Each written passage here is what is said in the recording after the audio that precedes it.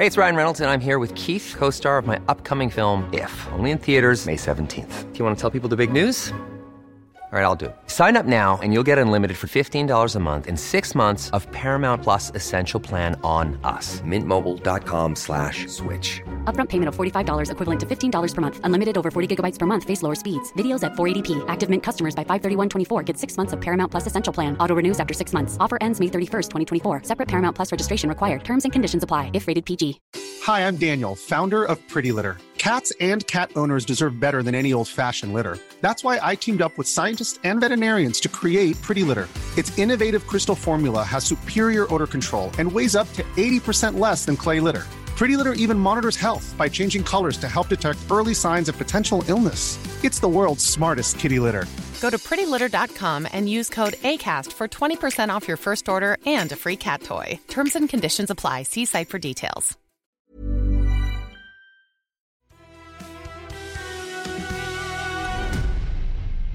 This is the Crime Stoppers Victoria podcast. I'm your host, Sritha Visawasam. Thanks for joining us today. Each summer, whilst enjoying the warm summer weather, we are also in the presence of fire danger. Bushfire activity can pose a major threat on such days, and the source of how the fires originate can be unclear. Now known as Black Summer, the 2019-20 bushfire season across Australia was catastrophic, with over 1.5 million hectares of land burnt in Victoria and over 10 million hectares destroyed nationwide. Fires can also start due to reckless actions made by members of the community.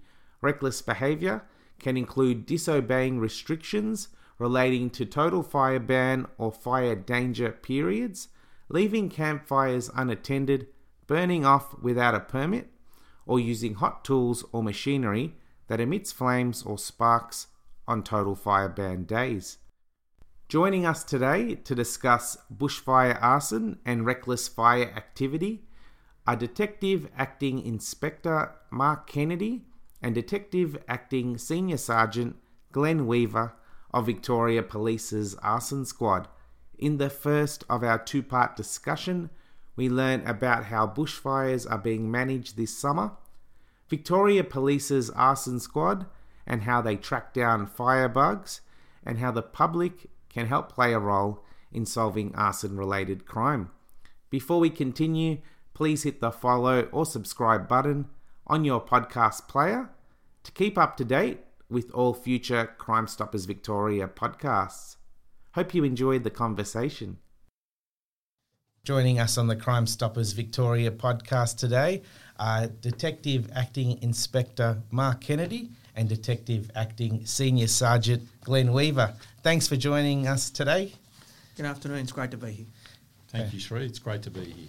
Fantastic. Well, we've got a bit to chat on today, and the discussion is on bushfires and reckless fires. It is that time of the year when fire activity is quite prominent within the state of Victoria.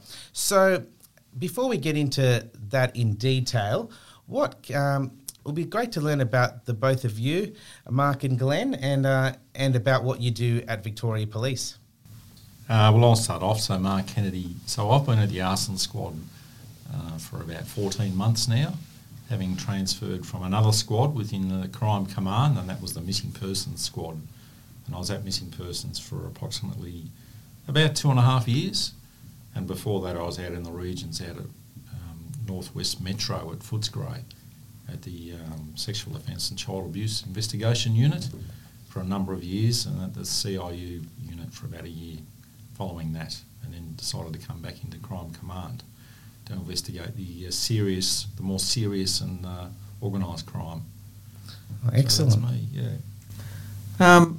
It's my second stint at the Arson Squad. I was a senior detective here back in 2005 or 2006, and I've come back here as my actual role is as a detective sergeant, and I think I've been back here for about 4 years now. So before that, I was an instructor at Detective Training School, and had been at Crime Command at various squads over the journey to get here now. So It's a terrific theme. I enjoy investigating it and all the challenges that go with it.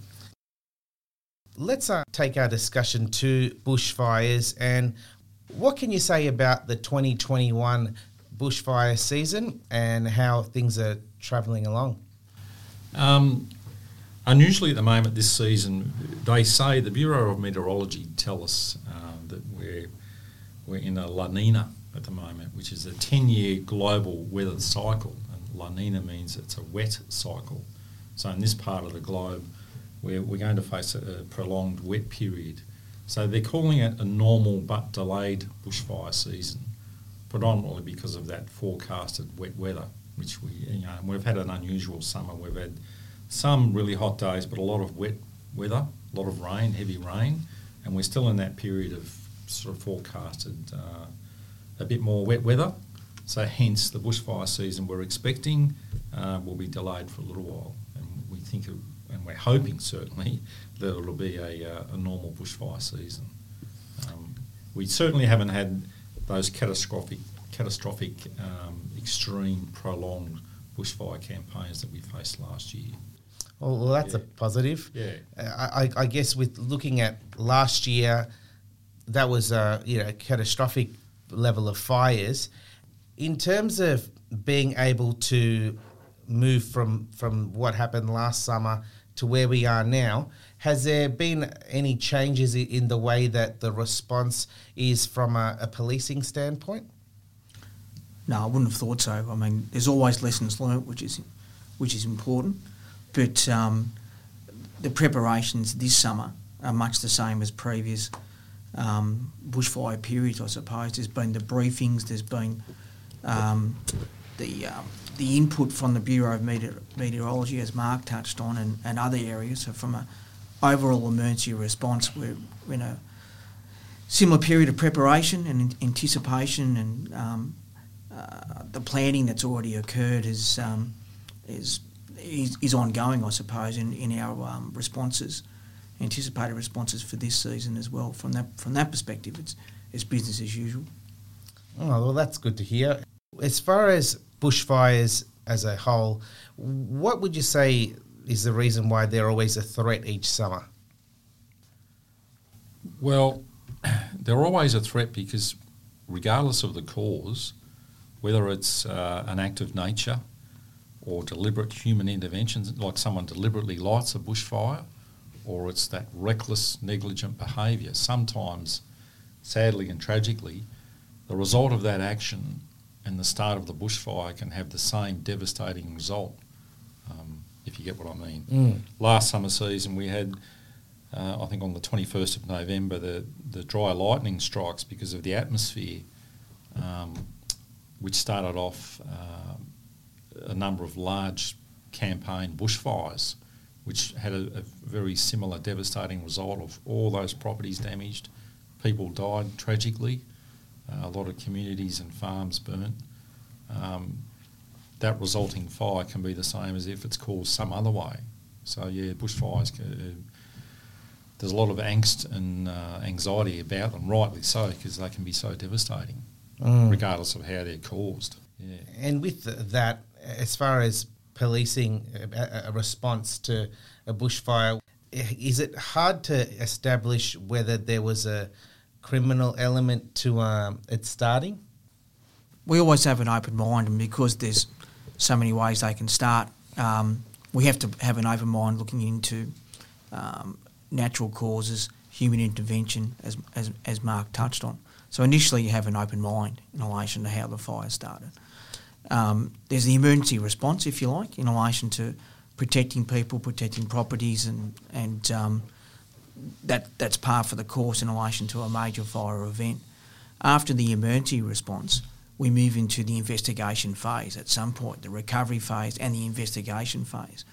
And from a squad perspective, that's really our bread and butter in relation to bushfire response. We get more involved in the investigation phase, and that's exactly what we're trying to do, to establish the cause and origin of how the fire started. And from that open mindset, is it natural causes, is it more human intervention, misadventure, recklessness, whatever the case might be. and that's part of what we need to do, is to determine the cause and origin of the fire, and then trace how the fire has progressed from its early phases to, as by example last year, the catastrophic event that it led to, and the major campaign fires that evolved in East Gippsland, which went on for months from when they first started, as Mark touched on, in November, to its eventual, I think it was early January, February, when it had those major impacts on those Gippsland towns. Well, yeah, that's good that you can actually make those steps as far as the investigation's concerned. And as far as the makeup of your team in the arson squad, how is it comprised of? Well, Mark's obviously the inspector at the moment, but inspector, detective inspector, detective senior sergeant. We have 4 teams of detective sergeant and 3 or 4 team members of detective senior constables. So we have 4 teams. We provide a 24/7 response for the state. So over summer it can get a bit demanding, particularly as an example by last fire season. We were stretched and at East Gippsland for periods of time because of the catastrophic and massive volume nature of the fires that occurred there, as well as our normal response, for want of a better term, in relation to fire events right around the state. It's terrific that you can be that flexible and able to respond to such incidents. In terms of your response to arson and fires across the state, what would be the breakup between bushfire response and other fires that are that take place? It's really hard to say, Sri, statistically, the breakup. I mean, obviously, for example, last bushfire season we responded to the dry lightning strikes, East Gippsland, prolonged bushfires because they went for so long, and also Wangaratta, Corryong, and there were certain fires that started in southern New South Wales, just above our border, and then they travelled into Victoria, and vice versa, Victorian fires that travelled into New South Wales. And the arson squad responded to assist the regions, the regional police, and all the agencies, the firefighting agencies, in response to those fires. So that can take up a lot of time, our time, and a lot of human and physical resources. And then throughout the year, though, it's different, where we respond to many other different types of fires, which is predominantly the very serious and sadly the fatal fires, where the cause is either unknown or suspicious. The arson squad we're in charge of those investigations. We take on the responsibility of those investigations. Sometimes if it's an accident, the regional police will do it, and we'll assist them in many aspects of that investigation because it's so complex. Well, that's good to hear. As far as the human involvement with bushfires and how they start, is that something that your team of detectives would be able to ascertain within a short space of time, or does it take a longer period of time to let all the debris and all that to really settle down before you can really find out these pieces of information? First of all, it's got to be safe. So a lot of our response is dictated by trees falling, the fire activity. Sometimes the fire burns back on itself. So if you're in really remote areas or areas of massive topography with hills and so on, you don't want to put yourself or your team in harm's way. Well, you can't, for obvious reasons in relation to that. So as long as it's safe and we seek guidance and information and support from the fire agencies and DELP in particular in relation to responding and being safe to respond. If we get that information and it's safe, it's really a collaborative approach. Our role with fire investigators from the agencies and also arson chemists who attached to the Victoria Police Forensic Services Centre at the Fire and Explosion Unit. They're specifically trained scientists, background people who can look at indicators of fire and work back to an area where fire started and then work with us in relation to try and find out how and where the fire started. Mm-hmm. So there's a number of variable contributors into when we can go in there, and part of the process is identifying that area and then searching for evidence in relation to how a fire started and working from there in relation to where we go, what the indicators are telling us and how we conduct the investigation from there. Yeah, well, that's interesting to learn. I think the safety element would be paramount as far as being able to identify, the causes and the like. But what could you say from a public standpoint in terms of their ability to be able to notice such suspicious behaviour that might trigger a deliberate fire?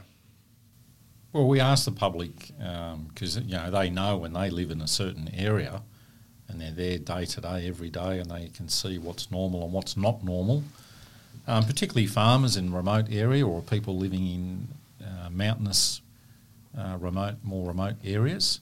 They can see that what's normal and what's not, and we ask them if they see some abnormal behaviour, even if they think how insignificant it is or that person may appear to be, to ring Crime Stoppers and make a report and let us know, or let someone know, let their local policeman know if they're concerned about it, and if there's someone that they don't normally see, particularly on a total fire ban day, doing something suspicious to report it. Yeah, that's great. Yeah. If it's not a person, it could be a vehicle, it could be anything that's out of the norm. Have an open mind with that of what's out of the norm and make sure that it gets reported to someone, be it Crime Stoppers or the local policeman or whatever's easier to make sure we get that information. For sure. With fire bugs, are there any sort of trends that you notice when identifying after doing the investigation that, arsonists seem to use this method in order to start a fire? Are there any sort of patterns of behaviour you're able to provide? Well, bearing in mind that most fires, they're mostly caused because of the reckless, negligent behaviour, and that may not be, it's obviously not deliberate behaviour, but it's reckless behaviour of that leaving a campfire. And year after year, it's a bit of a consistent problem of people lighting a campfire and leaving it unattended for a short time, or even just leaving the fire completely when they've done their camping for the weekend on the Murray River, and they leave the fire and just leave it alone and drive away, and then it gets away. But getting back to your question about arsonists, there's the ones that we've seen, there's patterns of arsonists picking a remote road in a secluded area on a dry, hot day and deliberately igniting dry grass in a paddock. That seems to be a pretty common occurrence, where there seems to be no other plausible explanation for the ignition of the fire. That seems to be a common cause and a common practice. If you notice a car, as Glenn said, a car or a person who seems to be on a remote road for no reason, particularly if the car stopped and there's no one at the car, we ask people to report that. Yeah. Well, looking at the public's involvement in reporting information, what can you say about previous cases you may have solved that public information provided has been integral?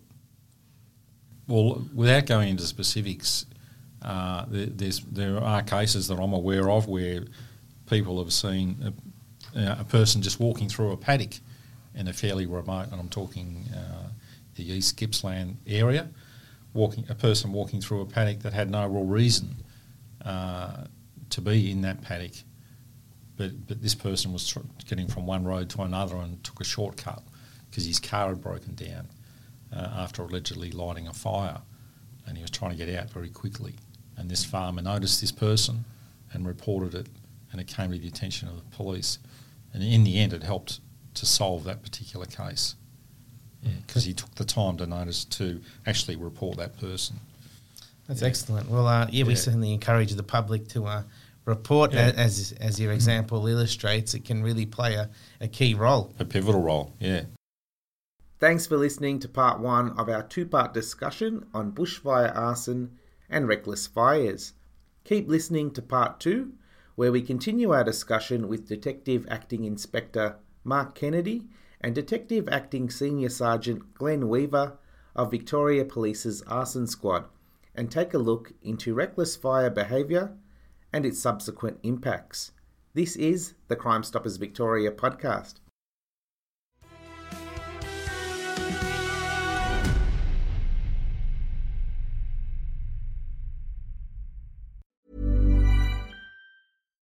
Hi, I'm Daniel, founder of Pretty Litter. Cats and cat owners deserve better than any old-fashioned litter. That's why I teamed up with scientists and veterinarians to create Pretty Litter. Its innovative crystal formula has superior odor control and weighs up to 80% less than clay litter. Pretty Litter even monitors health by changing colors to help detect early signs of potential illness. It's the world's smartest kitty litter. Go to prettylitter.com and use code ACAST for 20% off your first order and a free cat toy. Terms and conditions apply. See site for details.